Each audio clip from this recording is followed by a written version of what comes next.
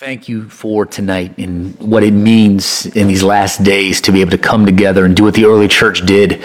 This is how they grew. This is how they were encouraged. This is how they were corrected, was to come together and to talk about what the apostles were preaching, to pray, to fellowship.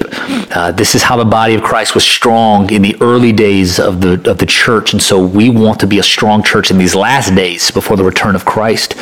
So God, we ask that tonight that your word would do what only your word can do, that your word would illuminate our hearts and our minds, that your word would correct us where we are still too humanistic in our thinking and our reactions and in our feelings. Allow your word tonight to set our course, because it's still a lamp unto our feet and still a light unto our path. So I thank you, Father, that no one is going to be lost or confused tonight, because your word will lead us and guide us into all truth. We ask, Lord, tonight just for victory in our families, victory in our health, victory in every situation that we are facing. Come on, somebody, remind your spirit that Satan is under your feet and that we have victory in Christ Jesus over all things. Father, we tonight, Ms. Vidi asked for this. We are asking tonight for this coming generation, this generation that the enemy has confused, this generation that the enemy has confounded and manipulated and deceived. We are speaking over this generation that they would come out of darkness. God, open up their eyes to the truth of who Jesus is. Father, bring them into a place of divine revelation of their own need of a Savior and how their sins are just destroying them. God, I believe it doesn't matter what their age is. I believe you can reach them because you love them. So we send forth your spirit. We send forth your truth to deal with this generation, to help this generation. We also pray for the parents of this generation, the teachers of this generation, those in authority in this generation. God, that you would give them understanding of how to help this generation, how to deliver this generation, how to encourage them, but ultimately how to disciple them and raise them up to be the generation that serves you, that loves you, that follows you. Tonight, God, we are asking that you would do these things in a mighty way. We won't let Satan have this generation, family. We won't. We claim this generation for the kingdom, for our Savior. We thank you, Father, that you love them and you're still doing the work. Even when we can't see it, you are working. We believe, God, that you're going to preserve them, help them, bless them. Father, again, just allow our time tonight to be fruitful. Come on, somebody. If you believe that, put it in the chat. This time is going to be fruitful. That means that God is producing something in your life, in your understanding, your calling, your anointing, your purpose. It's going to be fulfilled in these last days. We thank you, Lord. We call it done in Jesus' mighty name. Amen and amen. So as we get into Ephesians chapter 2, let me just real quick just clarify. Whenever I say last days, I don't want anyone ever get fearful and worried. If it's the last of times, then it is the best of times. Okay, that's just, we have to believe that about what the scriptures say. And so from that standpoint, when we say the end of days, we don't mean that everything is ending. We just mean that time itself is finally coming to an end, and eternity is going to pick back up and take over. God is already in eternity. He always has been. He always will be. Time itself, it's just the reason time exists is because of the fall, because of sin.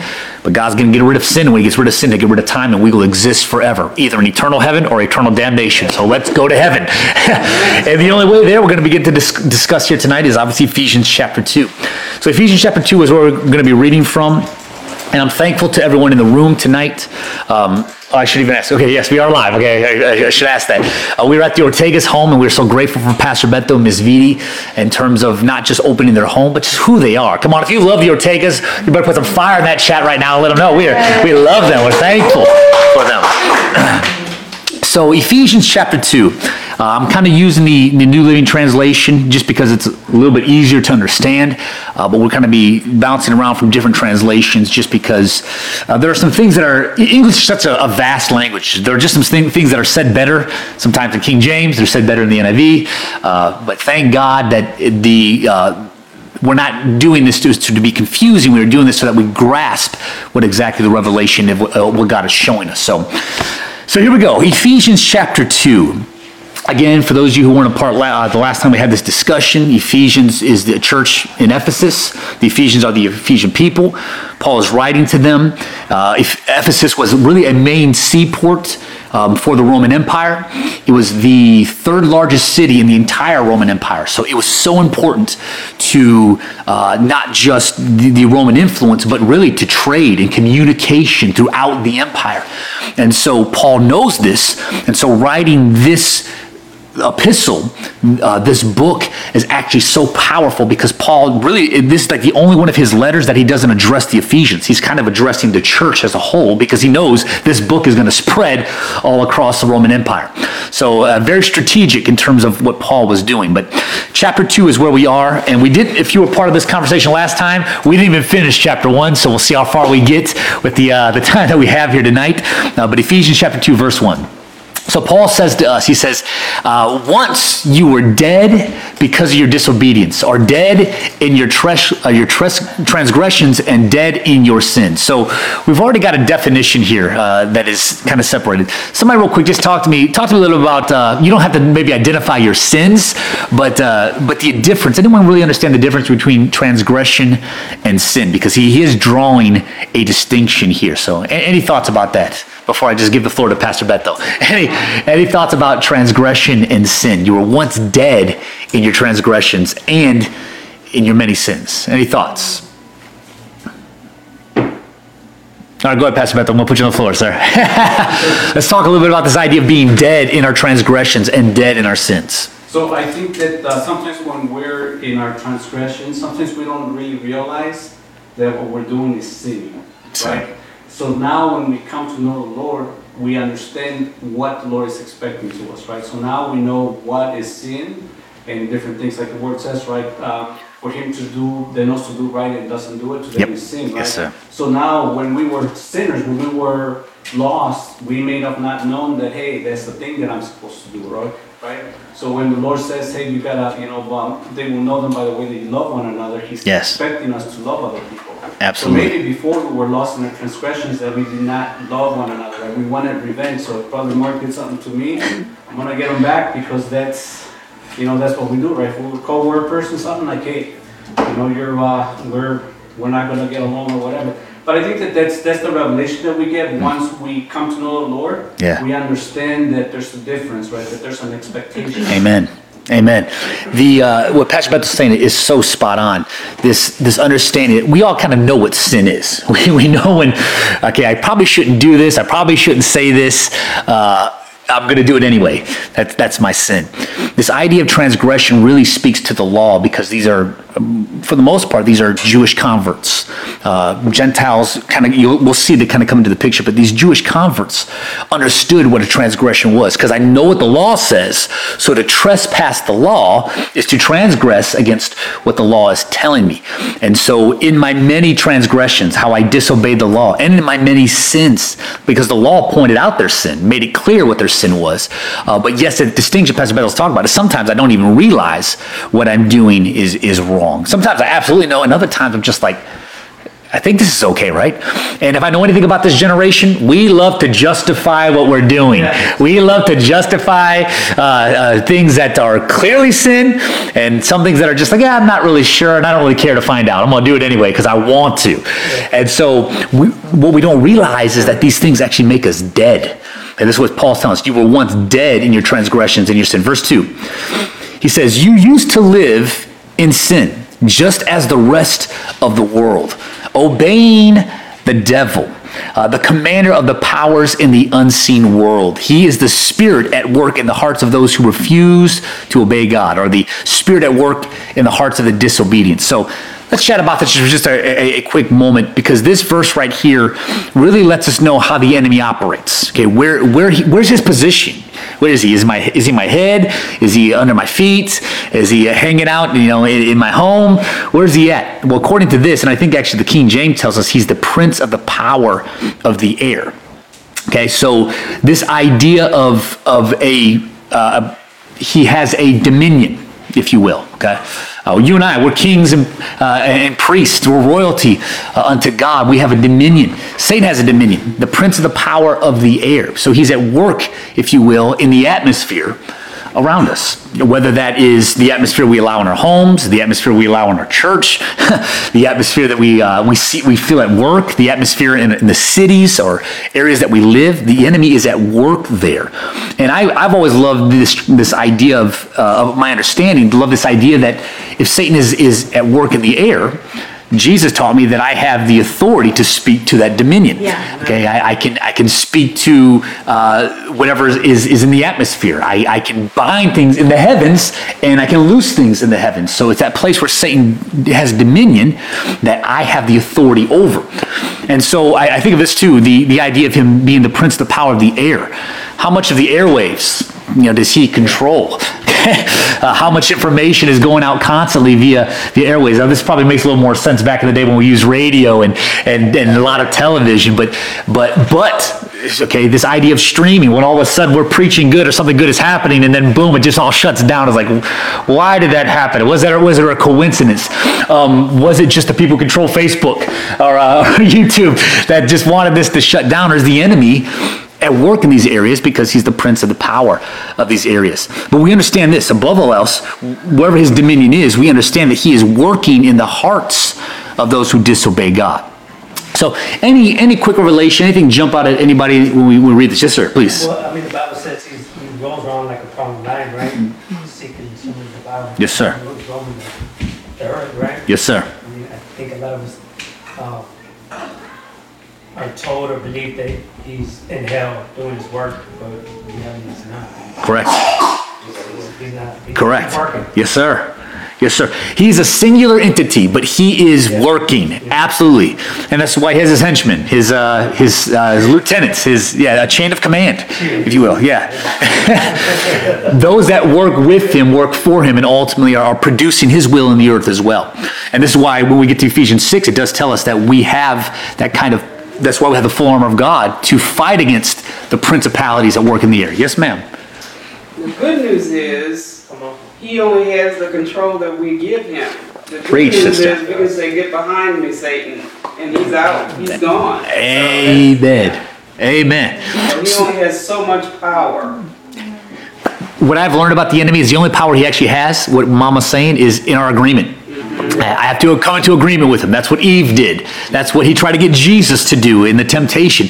The only power he has is when I agree. Once I agree, now he has the authority. Okay, but I can tell him, "Get thee behind me, Satan." As Jesus ultimately told, he didn't say, he said it to Peter, but there was something controlling Peter in that moment, trying to get Peter to agree against the word of God. So, amen, Mama. I love this verse right here because it really lets me know that I used to live this way. And if I'm not careful and I start to live in disobedience, I'm going backwards to something. I'm going back to being controlled by the prince of the power of the air. So this is profound in these moments. Any other thoughts before we continue? Yes, ma'am. This also inspires the patience that we need as believers for unbelievers, because we gotta realize that people behave, act, or live the way they do because they're under that power. Right. As slaves, Right. we, like he was saying, we were once in that state of slavery to him and to his influence, but now we are free. So we can look at people with that mindset. They behave like that because what can you expect from a dead person? Yes, ma'am. Right? Preach. So What can you expect from a dead person, Ms. Vitti said? I could expect bad attitudes. I could expect them to try to cheat and swindle me. I can expect them to cut me off and then give me the finger, even though they're the ones that cut me off. Okay? Yes, absolutely, because they're dead in their trespasses. They're dead in their sins. So I think what that does for us as believers, wait a second, I am not fighting flesh and blood. I want to, but the warfare is what they're being obedient to. The prince, the power of the air. That's such a profound revelation that Ms. Vitti has given us that I pray that we all will catch on to. That, you know what? Yeah, they get on my nerves. Yeah, they're trying to undermine me. Yeah, they want me to fight them. But at the end of the day, they're being obedient to their God. I'm going to be obedient to mine. Amen. Yes, Amen. Any other thoughts? This is good. Amen. Okay. Moving on. Verse 3 then. Verse 3. He says, all of us used to live that way, following those passionate desires, those cravings of our flesh, right? The inclinations of our sinful nature. By our very nature, we were subject to God's anger just like everyone else. So we were deserving of God's wrath because of our sinful nature. So let's just call it what it is. I have so many people try to tell me, well, the God of the Old Testament is different from the God of the New Testament, because the God of the New Testament is full of love, but the God of the Old Testament is full of wrath. clearly you don't understand that God still had a lot of wrath. And he will still take out his wrath on the unbelieving, on the sinful, on those who live according to the desires of their flesh. And this is what we realize about, he's the same God. Okay, he doesn't change. Sin still makes him angry. What he wants, though, ultimately, is what we're going to get to here in just a moment. So I don't want to jump the gun here, okay, because it's going to get really good for us. But the revelation here is he's angry at what sin does to the greatest of his creation. He loves us more than anything. That's revealed in both covenants. What we begin to see, though, is according to the old covenant, that was just the illumination. The new covenant is God is angry at the destructive power of sin. And what do we allow ourselves to do every time we choose sin? Are we choosing God's wrath once again upon our lives? Are we choosing to make him angry once again when we prefer our sin over pursuing righteousness? So I just real quick, I want to put this out to anyone in the room, because we all used to live this way. All of us, we had this passion, desire. We had inclinations of our sinful nature. Anyone maybe have a testimony about a time where you felt the wrath of God because of how you were living, and you knew, okay, maybe this isn't how I should be living my life. Maybe this isn't the right fit for me. There's another way that I need to live. And maybe we're talking about what you came to know Christ, and you ultimately, you know what, I probably shouldn't be living this way anymore, because I'm sensing God probably isn't pleased with what's happening. Maybe a little bit of anger from God. Any thoughts at all about that? Well, I have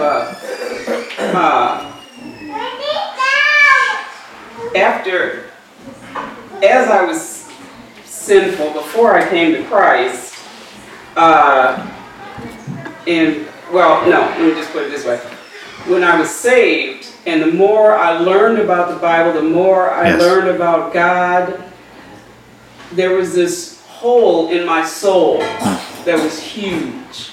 And now it's like, I feel like it'll always be there. I don't know, maybe a reminder or something, but it's this little pinprick now. Okay. And like conviction in some level? Or just a reminder of where you were? Yeah. Yes, okay, amen. Okay, yes, amen. A reminder of where I was. Okay, yes, ma'am.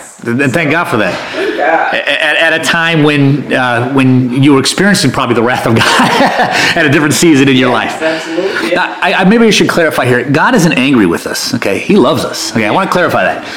But wrath has to be taken out on sin. It has to, okay? Because it is destructive. And God hates anything that destroys our lives, that destroys our purpose. And so the wrath of God absolutely will come against our sinful nature. Okay, and when we talk about sinful nature, we're not even giving Satan any credit. This is me. This is my desire. This is what I want. This is what the flesh is hungry for. But we see that the wrath of God is going to continue to be poured out on the unbelieving. Any other thoughts about that? Thank you, Mama. Any other thoughts? Yes, sir. Yeah, really quick. After I started going to church, I don't want to say I was considered to be saved, but up until my marriage date, I was still smoking, drinking, doing what I was doing. And like you said, it was a loving anger though. Yeah. It wasn't like condemning anger to me, but it was like, hey, like, what are you gonna do now? Yes, sir. It was. Like I said, it was so loving that I didn't feel like it was convicting, not condemning. Amen. So part of Michael's testimony is I appreciate his candor about this. Is he's like, hey, look, the day I got married, I was up to that point. I was doing some things I shouldn't be doing. So 3 o'clock in the morning. 3 o'clock in the morning, sniffing some stuff I shouldn't be sniffing. Okay, okay, and yet I appreciate what your honesty about this, sir, because there are so many Christians that even to this day are struggling with certain things. They're caught in this cycle and they don't know how to get out of it. And I think for all of us, we sense that, man, this can't please God in any form or fashion. He doesn't want me to be doing these things and thinking these things and saying these things and going these places, and yet there's a love attached to that as well that is wanting to pull me out of this. And so I'm going to jump the gun here a little bit, because verse 4 is really the shift in this conversation, all right? I never want to downplay sin. I never want to, because sin has its destructive power. It does. It is just the only thing it knows how to do is destroy. Okay, it can package itself real pretty. It can be fun. I think we all know what that's like to live in a season of fun, because sin has its elements of desire and draws us. But at the end of the day, the only thing it can produce is death and destruction in our lives, because that's the seed of it. That's the harvest, if you will. The seed was desire, but the harvest is destruction, and that's how sin works. And so here we see this. We were deserving of God's wrath. Okay, look at verse 4. Here's where it begins to shift, and this is where it gets really good for us as believers. But God. Someone say, but God. Okay, that's what. But God is so rich in mercy, or his great love for us, right? He loves us so much. I mean, this verse right here just begins to shift everything. Okay, what is the reason for my salvation? What is the reason I can overcome the desire of the flesh? What is the reason that I don't have to live according to the sinful nature? But God. God is the reason that I can overcome all the desires of my flesh. God is the reason I don't have to be hell-bent on living according to what the sinful nature wants. God is the reason I get to get out of hell. Okay? His great love for me, his great mercy for me. So this verse right here is one of those, we call them a conjunction, right? The buts or the ands, right? When all of a sudden things begin to shift. It's almost like when someone says, they give you a compliment, right? They're telling you how Pastor Bethel, you're so amazing, you're such a genius, you're so handsome. But as soon as you hear the but, it's like, did you just negate everything else you just told me in this moment? Here we see all these things about our sinful nature, but God. And we're not negating the power of sin. We're just showing something greater. Okay, this is what Paul's revealing to us, something greater. His great love for us, his great mercy towards us. I guess we could camp here the rest of the night and just talk about his rich mercy. But if you're a recipient of the great mercy and great love of God, just throw some amen in that chat right there. In this room right here, just say, thank you, Lord, for that great mercy that's been given to us. Verse 5. Even though we were dead because of our sins, he gave us life when he raised Christ from the dead, or he made us alive with Christ. Okay, literally, he brought us back. It's only by God's grace you have been saved. All right, so here's where we begin to just shift the entire focus of my sinful nature and its desires, but now God's desire for me to be raised from the dead, to come back from my dead nature. And again, how does this happen? I desire sin. Sin destroys me. How do I desire life?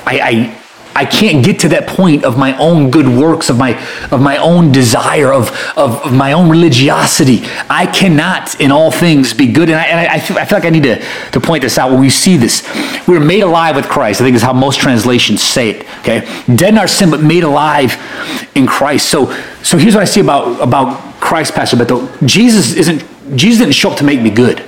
Jesus showed up to make me alive. Yeah. That, I think most religion makes us feel like I got to be good. I got to do good. When you come to find Christ, you actually find life. I come alive. And so what happens when I'm alive is I don't even have a desire for those dead things anymore. This is not about my behavior. This is about what he has done for me. And I believe I'm alive in Christ. Therefore, I'm a new creation. Things have shifted in my life. And I begin to feel this desire shift within me as well. I want to do the things that please God.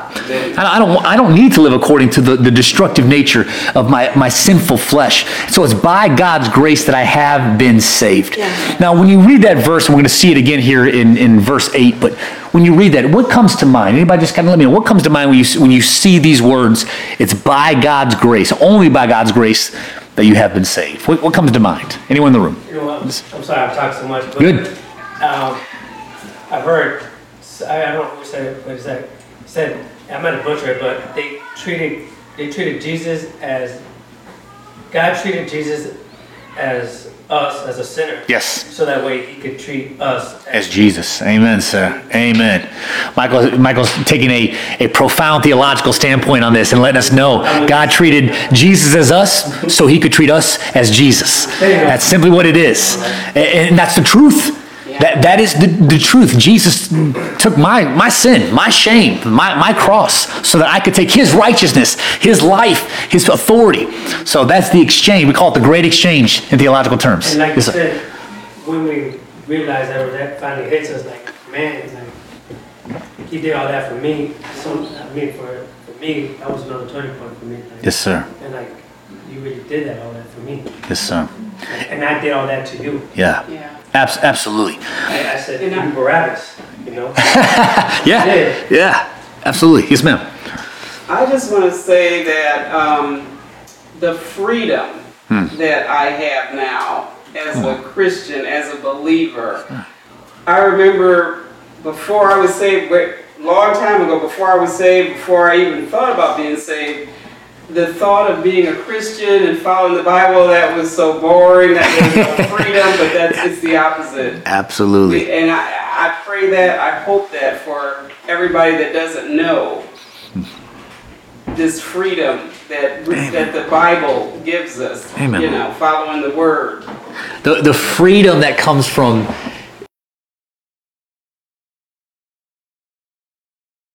freedom comes from, I don't have to do any of those things anymore. I can live under Christ. Yeah. This is awesome. Yeah. This actually is liberty right here. To be free from the entanglements of sin, to be, as Miss Vitti said, to be free from the control, I'm a slave to sin in my old life. I'm free from that now. This is so much more liberating than just doing whatever I want. That's anarchy. This is freedom, okay? And I love that freedom that we experience when we come to Christ. So amen to that. Any other thoughts about, please, Pastor Bethel? And you know, Pastor, I think that it is that freedom that allows us to actually, the understanding of the freedom that allows us to live free. Yes, Say, sir. for example, as much as I would like to say that I've been perfect ever since I came to know the Lord. You were close. Yeah, close.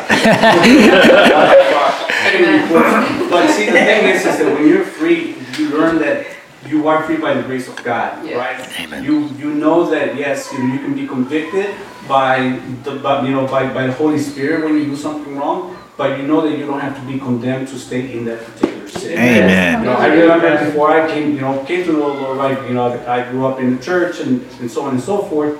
And being from a place of weakness, right, where you knew that doing certain things were not right, and saying, Lord, please, you know, I don't want to do it again. And next thing you know, you find yourself doing it, and it almost seems like the condemnation drags you down deeper into Yes. whatever it is that you're into. Whereas when you know that you have that freedom, it allows you just to really like shake yourself off. Yes. And say, okay, I'm a new creation. Yes. I tripped up, I fell. But that does not define who I am. Amen. And you're able to say, I am free. I'm going to continue to live as a free man. Yes. And you continue moving forward. So I do believe that freedom allows you to know that you can live a free life. Amen. And just those momentary lapses are just that, momentary lapses that allows you to move forward and live a true free life. Hallelujah. Woo, well said. So, Pastor Bethel, looking at this verse, we've been saved by grace.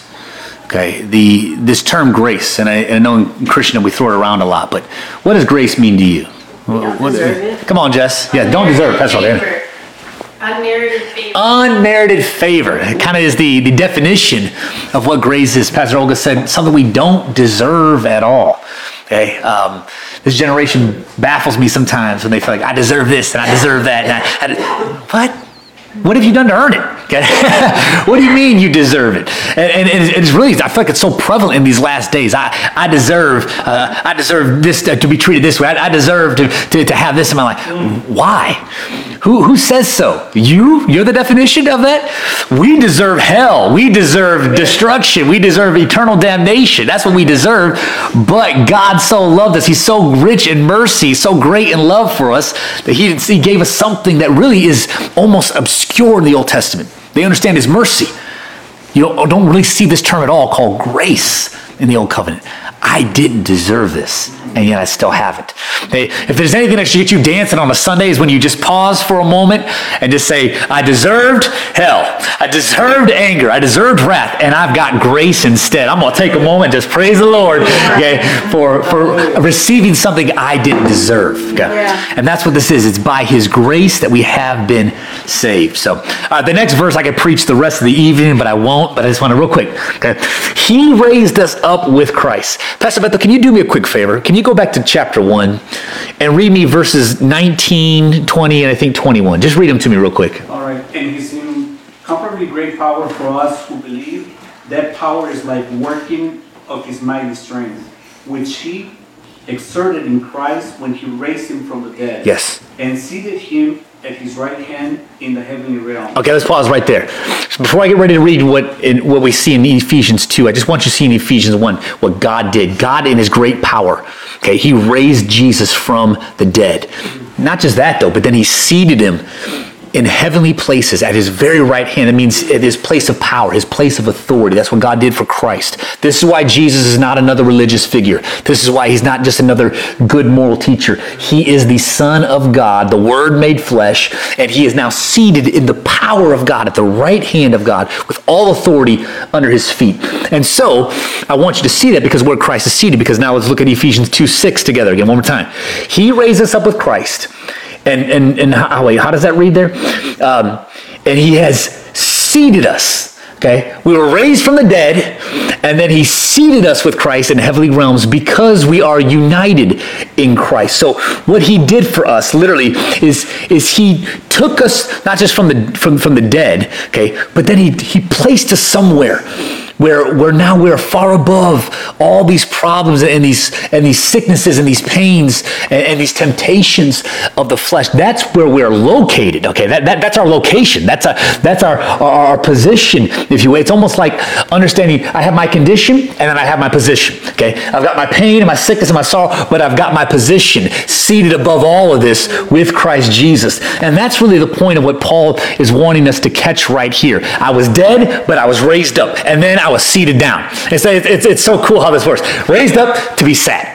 Okay, raised from the dead to be sat down in a place of honor, a place of authority.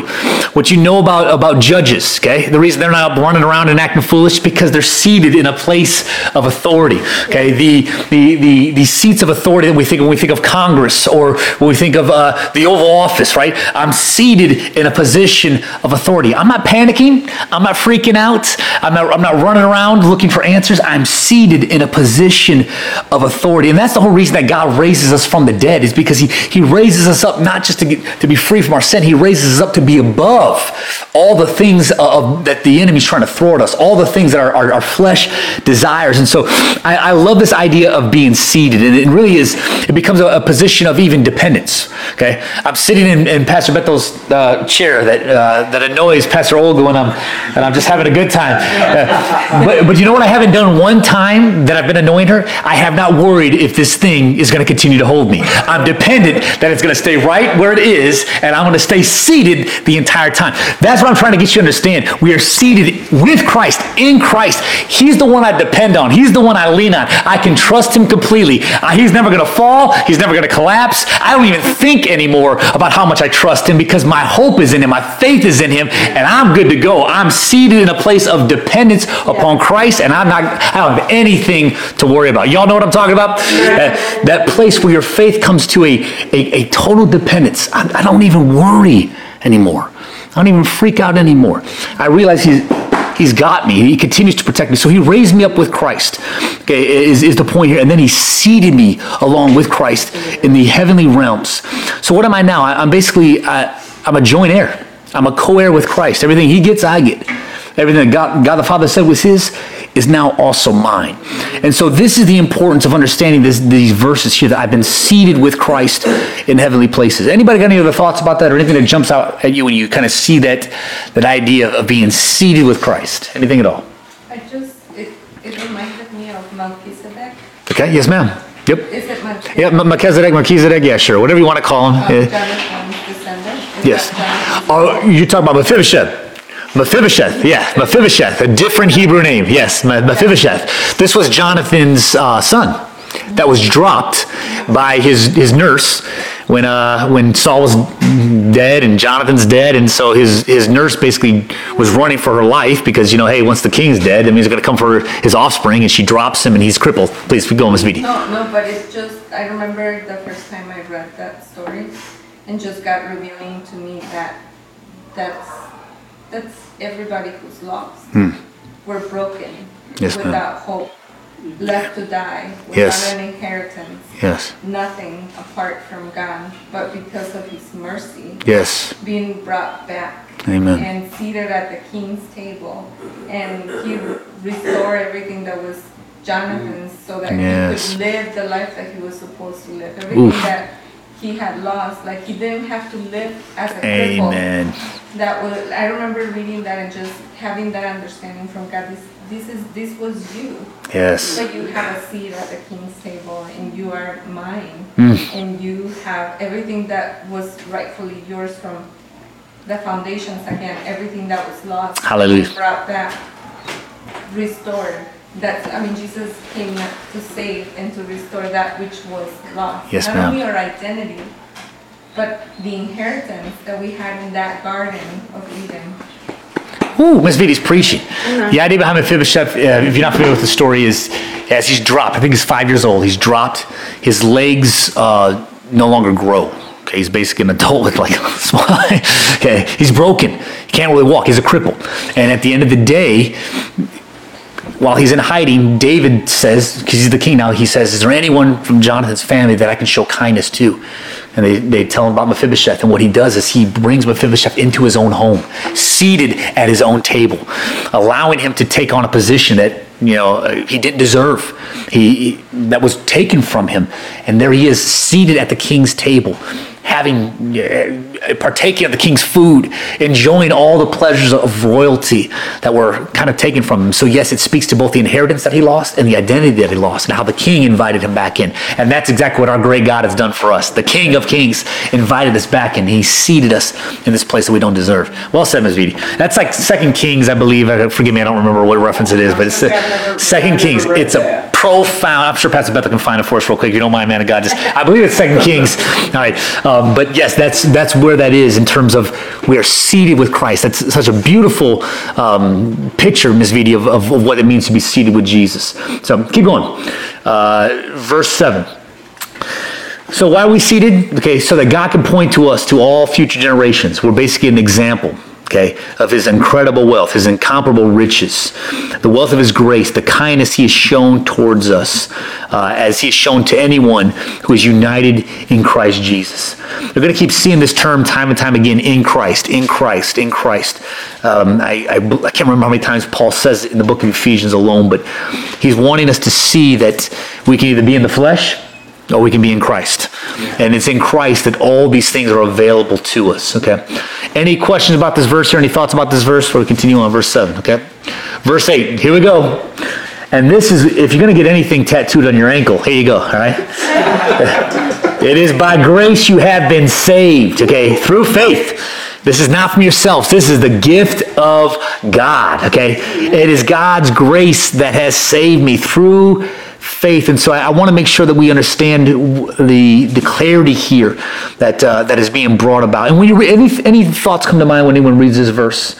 It really is this right here was kind of the bit of illumination, if you will, for the Protestant movement that began to happen as Catholics really kind of defined, and really the Catholic Church was the prominent and really the only form of Christendom that existed in the majority of human history. But as a man named Martin Luther began to get this understanding of being justified by faith, okay, that he read in the book of Romans and that he saw here in Ephesians, he's like, wait a second. It isn't the church that justifies me. It's not penance that justifies me. It isn't my good works that justify me. It is grace through faith, something that I don't deserve, but yet I believe it is there. So any of the thoughts that come to mind when you see this verse, because this really kind of set the tone for why even we're gathered here right now, if you will. And I don't identify as a Protestant. I identify as a believer in Jesus. But would we be having the same kind of conversations if we were all still just putting our faith in maybe the church will save me, repenting to a priest will save me, paying penance will save me? Or is it the grace of God that has saved me through faith, as Paul understood 2,000 years ago? Any other thoughts about this? Yeah, go ahead. Yeah, it's your home. I'm sorry. No, but what you just said about, like, it's not something that we gain, it's something that we receive. Amen. And grace allows us not only to receive that gift, but it's like anybody could give you a gift and you not, like, you take it here, but never, you put it in a corner somewhere. You know, let's say it's a garment. You take it and you just put it over there and you decide, thank you, I receive it, but you leave it over there. And I think that the gift of God is much like that. We can receive that gift and be saved, but never become who we are supposed to become. Wow. Because believers, becoming is putting on that garment. There you go. And wearing it and saying, this is who I am Amen. now. It's not about works, like you said. We're not gaining anything. It was a gift. We put it on. Yes. And we grow into it. Yes. Right? Yes. Yes. When we first put it on, it fits really big. It's like, the expectation. This is high expectations. We are to be Christ-like. And we start at infants, but just like Joseph, he was given a beautiful robe to wear. Yeah.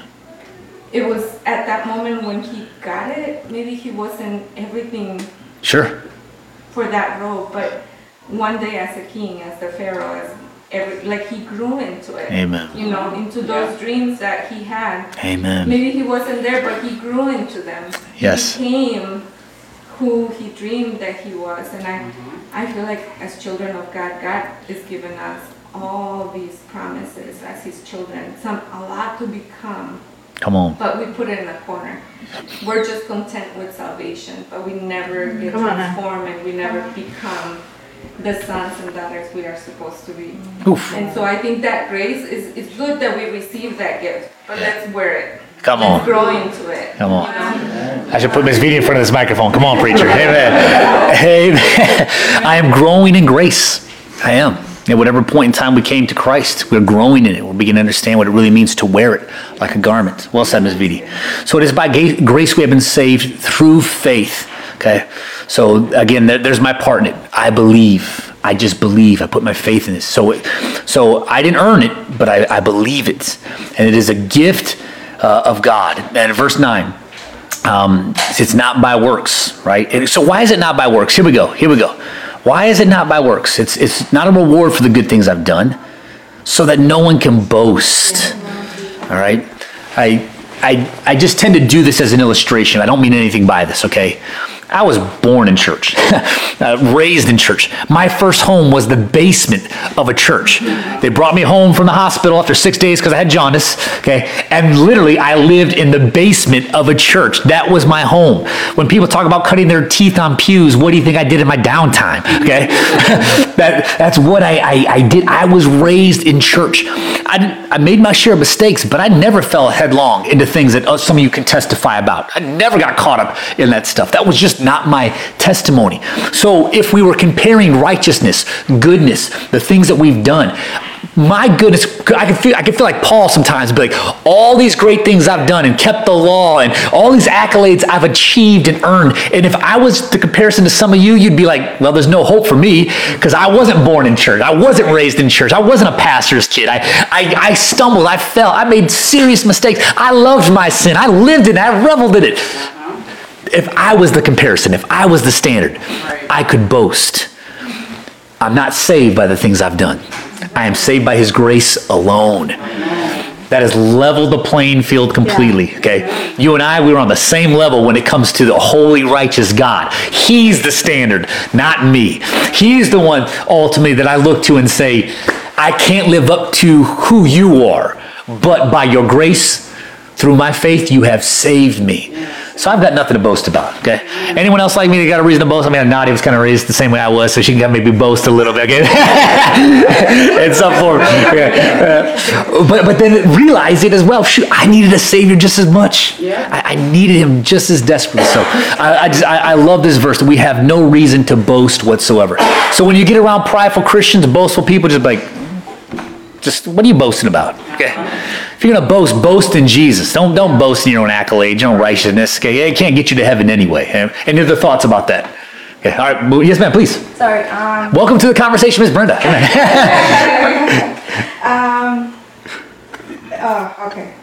I have a lot. I'm sorry. Go ahead. But no, it brings me to where it says, that it's not a result of our works, and yes. It brings me a lot to Isaiah 64:6. Which says, all of us have become like one who is unclean, and all our righteous acts are like filthy rags. So even then, and that's where grace comes, and yes. That's where we even have to have grace for ourselves. I was in a season. Say that again, Ms. Brenda. Say that again. Grace for who? for ourselves. Come on now, okay? I was in a season where I was not giving myself grace, or at least I was not accepting the grace that God was giving me. Where, today, I didn't read my Bible. Oh my gosh, I didn't remember, and I was beating myself about it. Or, today I didn't, go to the live. Or, today, and I was just beating myself about it, But God was still there, saying it's okay, just try again. There's a new mercy every day. Amen. But I was not giving myself grace, and and then the Lord, spoke to me once I allowed myself to hear him. And that's Amen. exactly where it brought me, grace, that it's not by my works, that I can try so many times and I can beat myself up for it. Yes. But it's his grace, and it's just falling at his feet and just getting back up and, if I was able to come today, praise God, and and I'm here, and if I'm able to reach out to someone, to pray for someone, and it's by Him, Yes. So Amen. we have to have grace, receive that grace and give ourselves grace. Amen.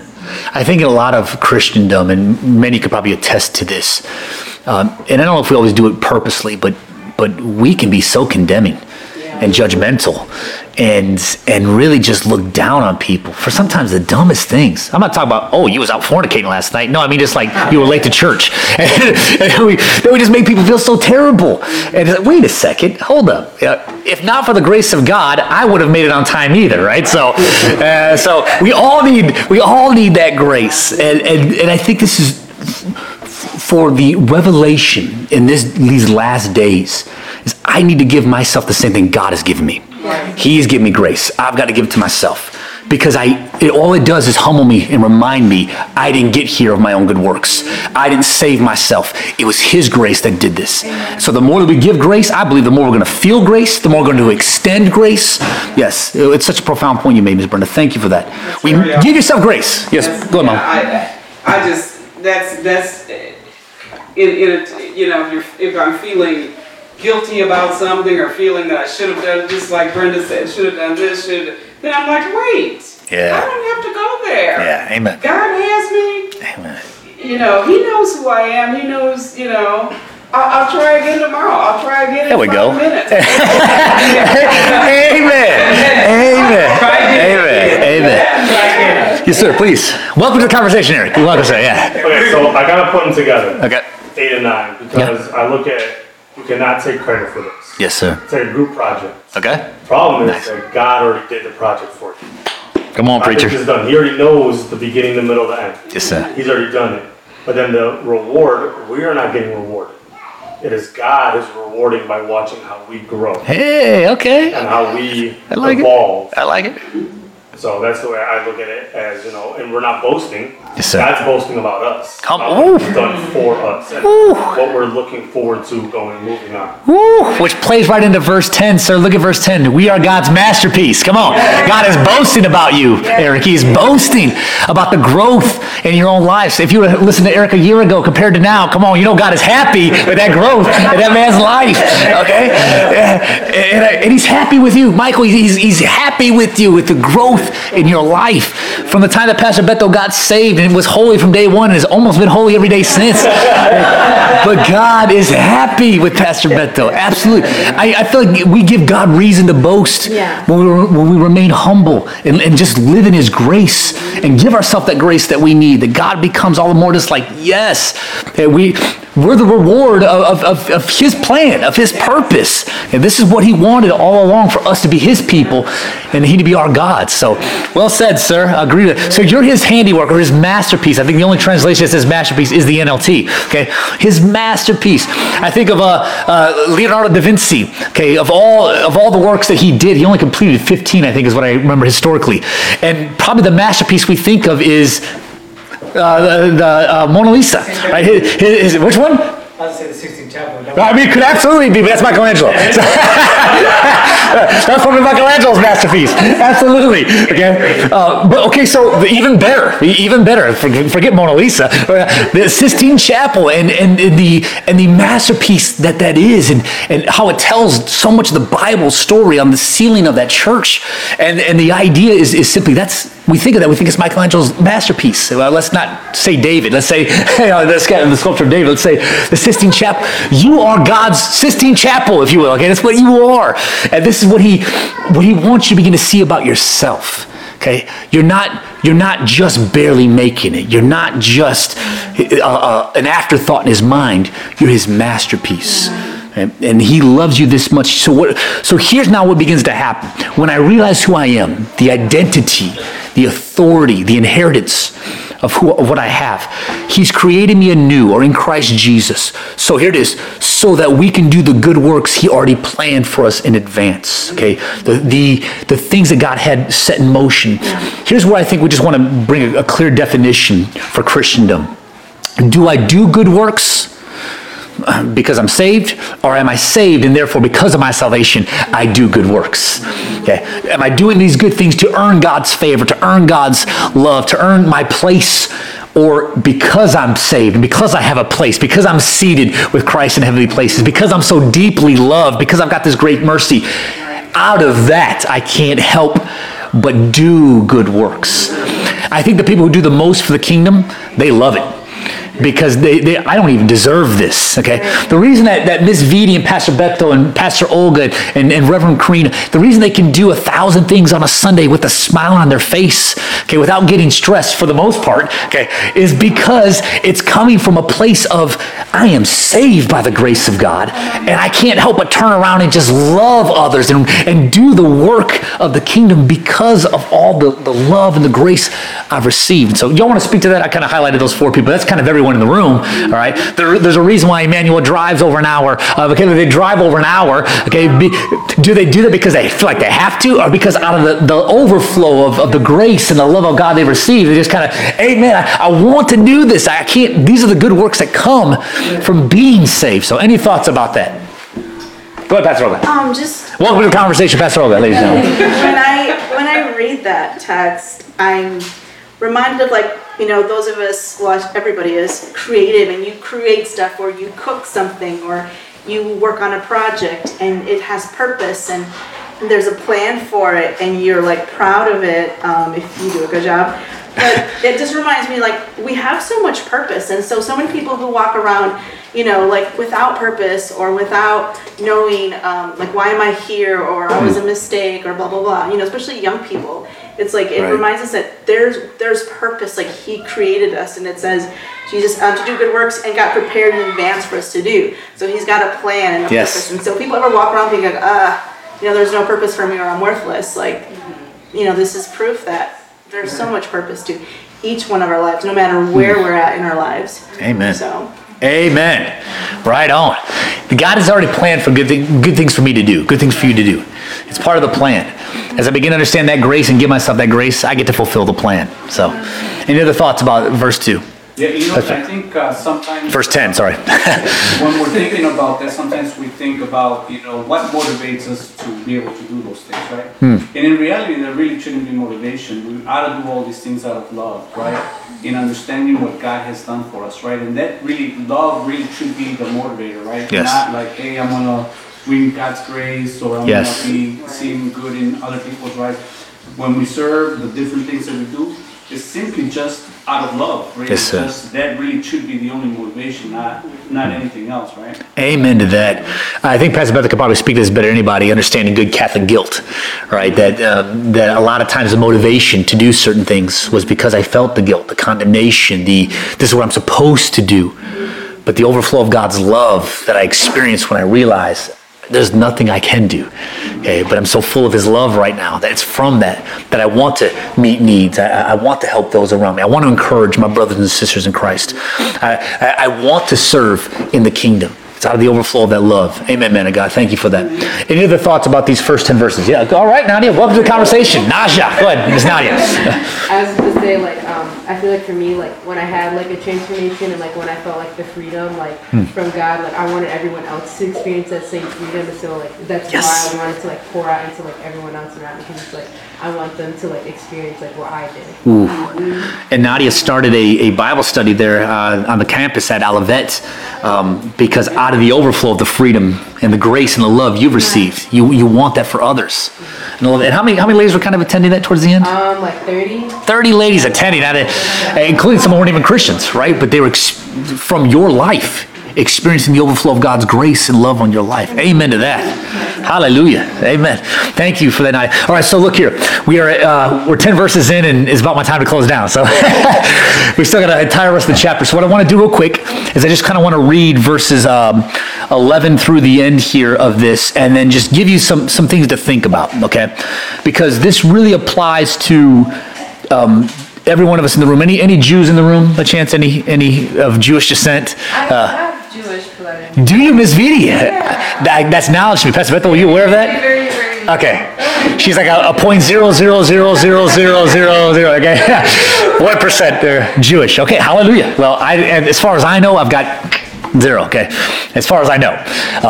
But to that end, there's a distinction that we're going to real quick, and this was a very hostile distinction between Jews and Gentiles. Therefore, or don't forget that you Gentiles, sorry, this is the NLT, don't forget that you Gentiles used to be outsiders, okay, by birth, right? We were called the uncircumcised heathens by the Jews, who were proud of their circumcision. Religious people are always proud. You run around, you get around proud people, I'm just letting you know what they are. They're proud of their religion. They're proud of their accomplishments, okay? Those who are humble are proud of what God has done for them, and they're going to boast in Christ. Okay? They're proud of their circumcision, even though it affected only their bodies, but not their hearts, okay? So things that were done by human hands, the circumcision, please don't make me define that, okay? But the idea just simply being the removal of the flesh, okay, by human hands, but the heart was still hard. The heart was still evil. The heart was still corrupted. Okay, verse 12. In those days, you were living apart from Christ. You were separate from Christ. You were excluded from citizenship among the people of Israel because you were foreigners, right? That's basically what we were. You were people who did not know the covenant of the promises God had made. You lived in this world without God and without hope. So again, this was all of us. We were Gentiles outside of Miss Vidi and her small percentage. Okay, we were outside of this covenant, outside of those promises. Verse 13. But now you have been united, are in Christ. You were once far away. You've been brought near by the blood of Jesus. You were far from God at one time, but because of the blood, you've been brought near. How was I brought near, Pastor Beto? Was it through my good works? Was it through going to church? Was it through keeping laws and traditions and customs? It was the blood of Jesus, and only the blood that brought me near to God. And so, right here, this is where we could take a moment and rejoice, because not only did the blood bring me near, the blood also keeps Satan at bay. I overcome him by the blood of the Lamb and the word of my testimony. And so this right here is so profound. And I guess I want to ask this question before we kind of have to wrap all this up. But what's your biggest pet peeve? What's like your biggest pet peeve? Go ahead, sir. What's your biggest pet peeve? The biggest one is when someone leaves just a little bit of something in a container so they don't have to throw it away. Just enough to where I can't even have a bowl of cereal, okay? Because you left just enough. Or ice cream or something. Something. To always do it. Bro, just finish it off and throw it away. Yeah. Why tease me? Why upset me with it? Absolutely, that's good. Anyone else? Get your pet peeves. Who? Michael's driving. Miss Jessica said her husband's driving. It's her biggest pet peeve. It's her biggest pet peeve. We'll let her explain that in her next Facebook post. Go ahead. Yeah. Yes, Pastor Olga. Biggest pet peeve. Bad customer service. Pastor Olga hates bad customer service, y'all. You don't even know how like she goes from kind to just like violence in a matter of moments. Bad customer service. Okay, biggest pet peeves. What else? Outside the laundry basket. Socks on the outside of the laundry basket. Like any clothes are just socks. Yeah, that's everything. so close to the laundry basket, but not there. Yeah. Where he's going. Having taken the clothes up and having like, especially pants, one inside out and one not. Like, Your biggest pet peeve is when people are wearing clothes? with my wife. It's not a comeback. It wasn't a grudge. It's a comeback. It's a comeback. Don't call it a comeback. Your biggest pet peeve is when Jessica tucks a sock into her She jeans? doesn't take the jeans off. Oh, I got it. Inside out, and so like, So one leg. Once the clothes are removed, okay, I got it, okay, got it. Got it, okay. Okay. Cheyenne's biggest one is I got two boys. Okay. Is when they don't aim and they don't hit the toilet. That is a pet peeve for anybody who wants to clean a bathroom. It's like, come on, y'all. Then just sit down if you got to. Okay, I get that. Okay, absolutely. Those who have boys know exactly what we're talking about. Miss Vitti knows multiple boys in the house. You understand. Any of the pet peeves you don't have a problem putting out there? Bad drivers. Yes, ma'am. I am with People you. that are this close to my back end. I can't stand it. Just go around me. I'm humbled because I do something silly myself. Yes, I'm ma'am. like, Yes, ma'am. I just condemn somebody for the same thing.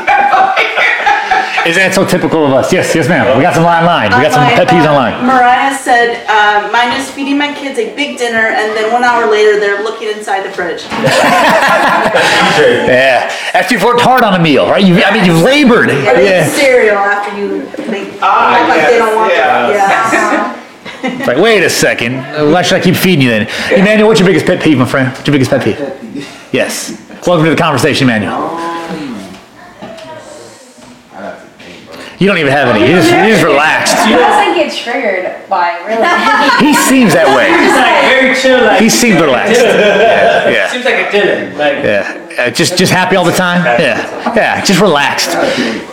If you have one, let us know, sir. Okay, but I agree with Kiki. It just doesn't look like you have any kind of pet peeves or problems at all in life. So you just, yes, sir.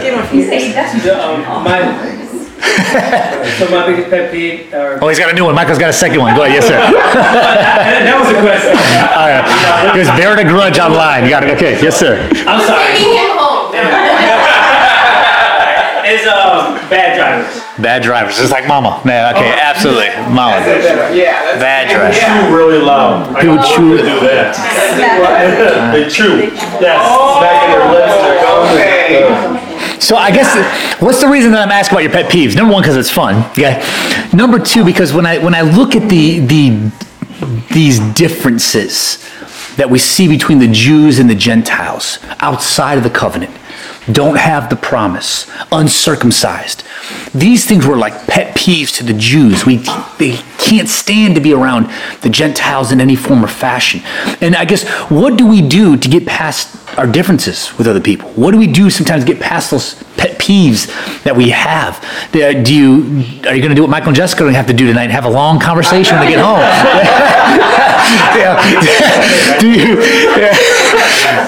What do we do to get past our differences? Because we keep seeing this term over and over again, united in Christ, one in Christ. How do we get past our differences? How is it that we can be a church, and this is true of Impact Church, how could we be a church that is so diverse culturally, so diverse in terms of our skin tone, so diverse in our upbringings, sometimes so extremely diverse in our education, so diverse in our even economically? How can we still come together? What does that? What brings us together? What makes us one in Christ? Any thoughts about that? Yes, please. I wanted to say something regarding that. I think it's the same thing that we talked earlier. Just the fact that we understand that each one of us are God's masterpiece. Yes. Workmanship, my Bible says. Yes, workmanship, masterpiece. That, like a masterpiece. I mean, God could do it in an instant, change us, transform us. Yes. From one day to another, like my husband does that. Yes. Yes. But most of the time, he takes his time. And so if we are able again to look at each other, you are a masterpiece, but you're not done. Amen. God is not done. Amen. God is not done with you. Amen. So those differences and things that may annoy us from one another, Oof. we're able to Wow. say, you know what? You're a work in progress, Absolutely. and so I am. Hallelujah. Miss Vitti is giving us divine revelation right now, ladies and gentlemen.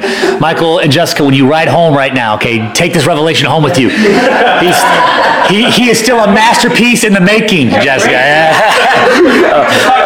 A masterpiece in the making. The grace that he needs. Yeah. That's exactly right. Don't choke him out tonight, okay? Yeah. Even though you might want to.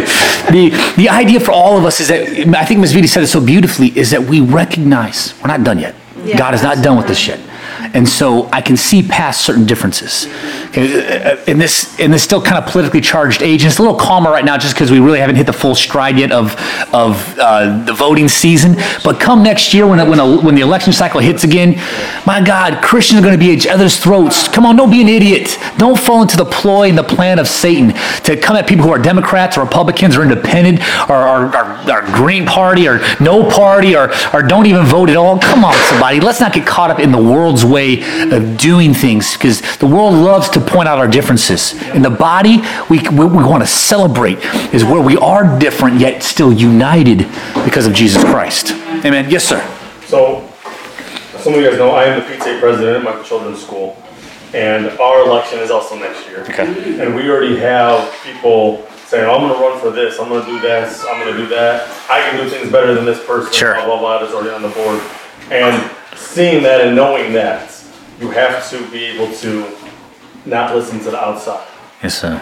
And just focus on what you're doing and what God's plan is. Amen, sir. Amen. In that election cycle, don't get caught up in their banter and their political disparaging. And absolutely, do what you do.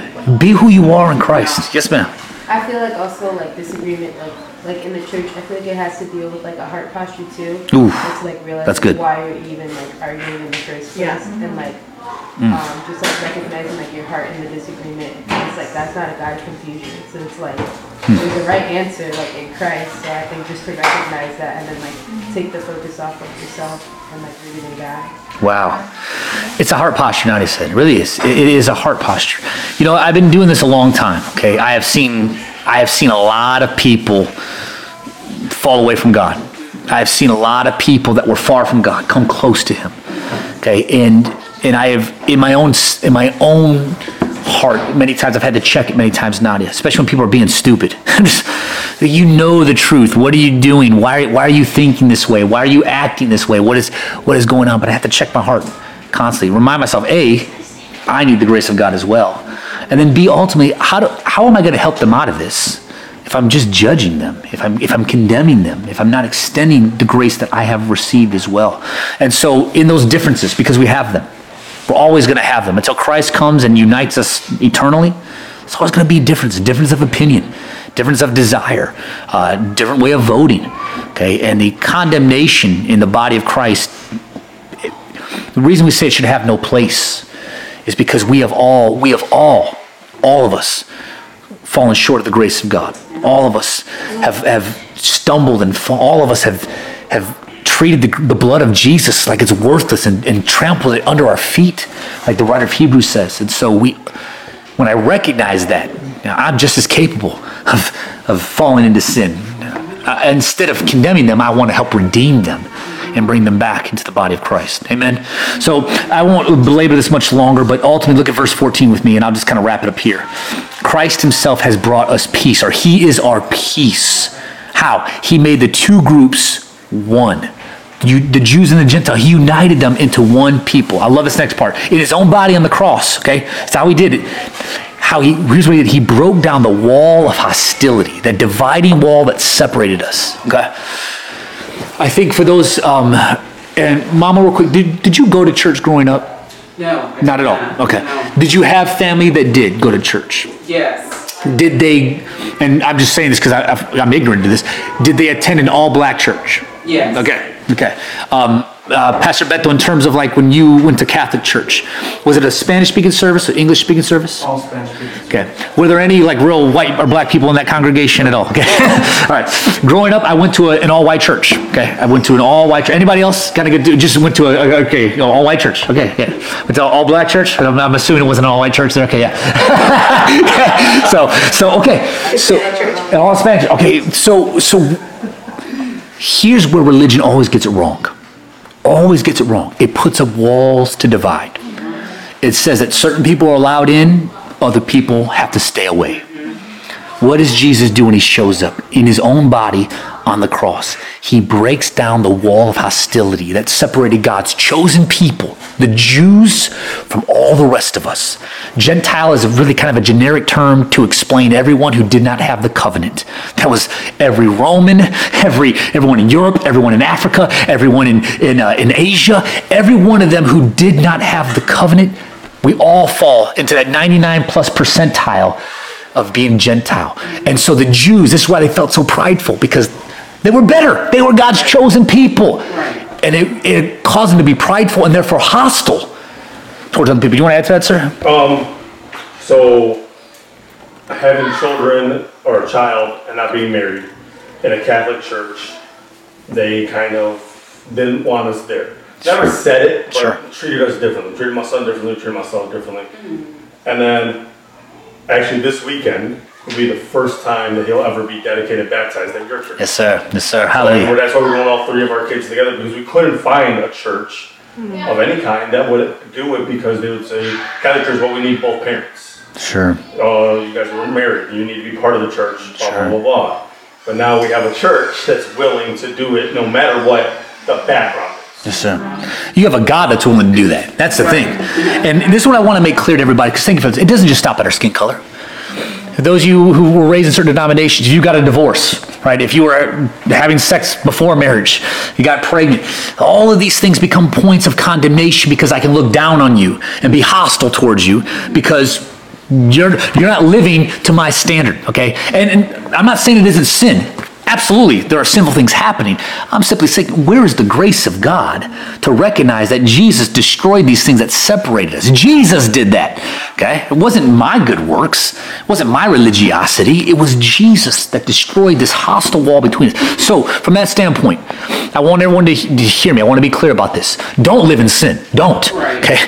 But if you do stumble, I pray that there's somebody who loves Jesus enough that will be there to help you through it and help redeem you back.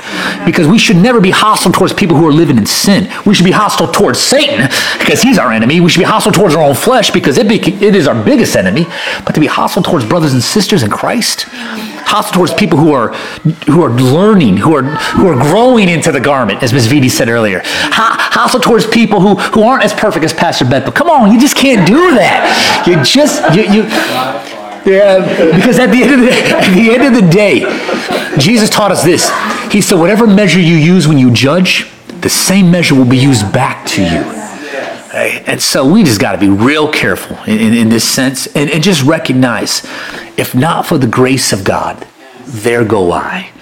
I would be in the same hole. I'd be in the same struggle. Amen. Amen. So when you're driving, Mama, and someone gets on your tail again, okay? if but for the grace of God, I would be tailgating somebody right now, okay? All right. You should get those stickers that say, do you follow Jesus this close? Hey, I love it. Come to Impact Church. I love you. I like it.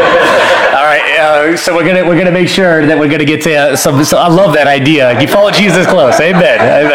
I feel that way as well. So, all right. Before I wrap this up in prayer, because we have gone a little bit over our time, there's still obviously a good chunk of Ephesians 2 that we have not read here. But really, what Paul is kind of doing is he's defining this division that existed, that now in Christ we've been reconciled to one another. We now are unified. And that verse 14 talks about this. And here's what I just want you to see. If you're lacking peace, if Jesus is our peace, then maybe consider the reason you're lacking peace is because you're not unified to Christ and not unified to the body. Okay, maybe there's some level of hostility still in your heart towards a brother and sister. That is actually what it's doing is robbing you of your peace.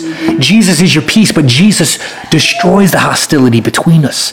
And if I know anything in my life, the people who have wronged me and hurt me, when I've held on to it because I felt like I needed to, it actually robbed me of peace.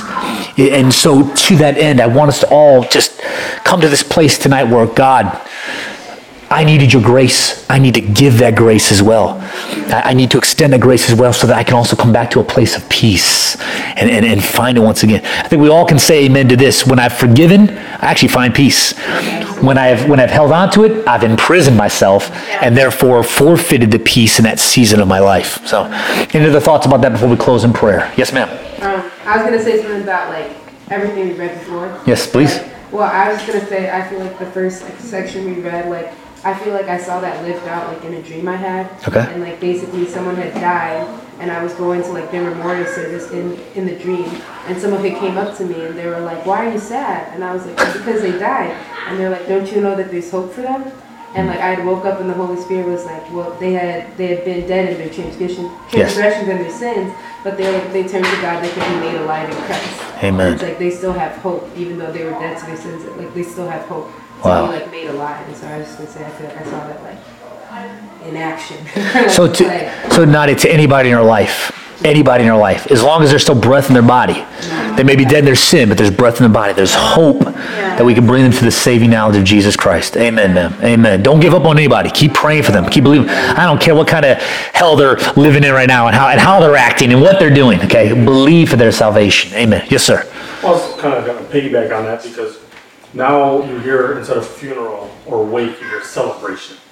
Celebration of life. It is a celebration of what they've done, Sure. not of the mourning and everything you're going to miss of somebody. It's a celebration of what they did and the impact they had on you. Yes, sir. Being God's masterpiece, sir, that you are, okay? At the end of your life, I pray that people are, they celebrate, but I pray they're bawling because they miss me. I always tell me, I'll be, okay. But at the end of why? Because they celebrate everything that I've done. Those good works that I was created for, prepared in Christ Jesus to do. Amen. There will be a celebration, I believe, at the end of our lives so we continue to live out those good works that God planned for us in Christ Jesus long ago. Amen. Any other thoughts before we wrap this up? Pastor Olga, anything for us? Anything online that I need to know about? No, Jeanette just said, yes, amen, there's peace and forgiveness. Amen. No doubt. Okay.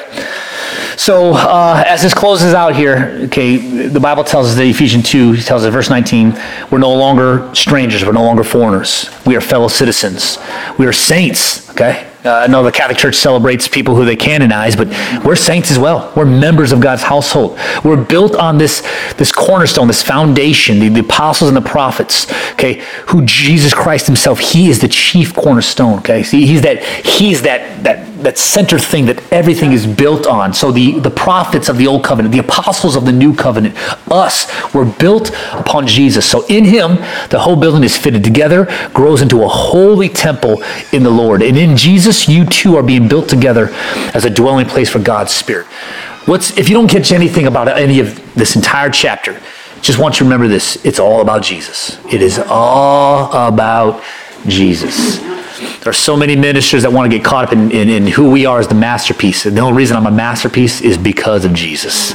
Okay? I'm part of the building, but the only reason I'm a part of the building is because of the chief cornerstone, Jesus. It is all about him. The reason that we can sit here together of different colors, different backgrounds, different levels of spirituality is because of Jesus. So let's continue to celebrate him and worship him and praise him with how we live our lives. And so when you come Sunday, don't be looking at me. Don't be looking at each other. Look to Jesus.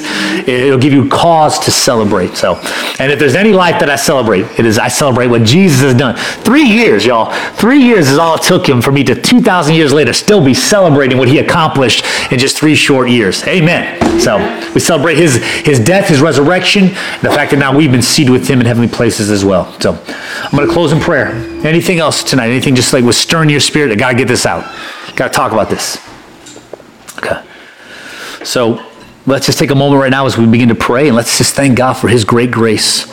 It's his gift, okay, to us tonight. So you can join me in prayer wherever you're watching from as well. Can you just lift your hands with me right now? Heavenly Father, together we come to you and we say thank you. Thank you for the gift of your grace. Thank you for the gift of something I didn't deserve and I couldn't earn. It was by grace that I have been saved. And so I lift my hands and I say, thank you, Lord. And I receive the grace that I need tonight to continue to do right.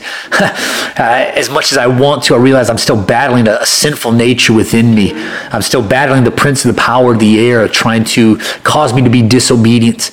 But Father, I lift my hands and I say, thank you. And I need your grace all the more all the more. Your grace to keep me on the straight and narrow. Your grace to keep me sane. Your grace to keep me in the marriage. Your grace to keep me in the family. Your grace to keep me in the body. I need that grace. As Brenda said earlier, God, I just need that grace for myself. I just need to be able to look in the mirror and just say, I'm going to give you what God has given you. Grace to pick yourself up and to try again and again. I'm going to give myself grace when I'm driving on the road, Mama. I need it, so I'm going to give myself grace.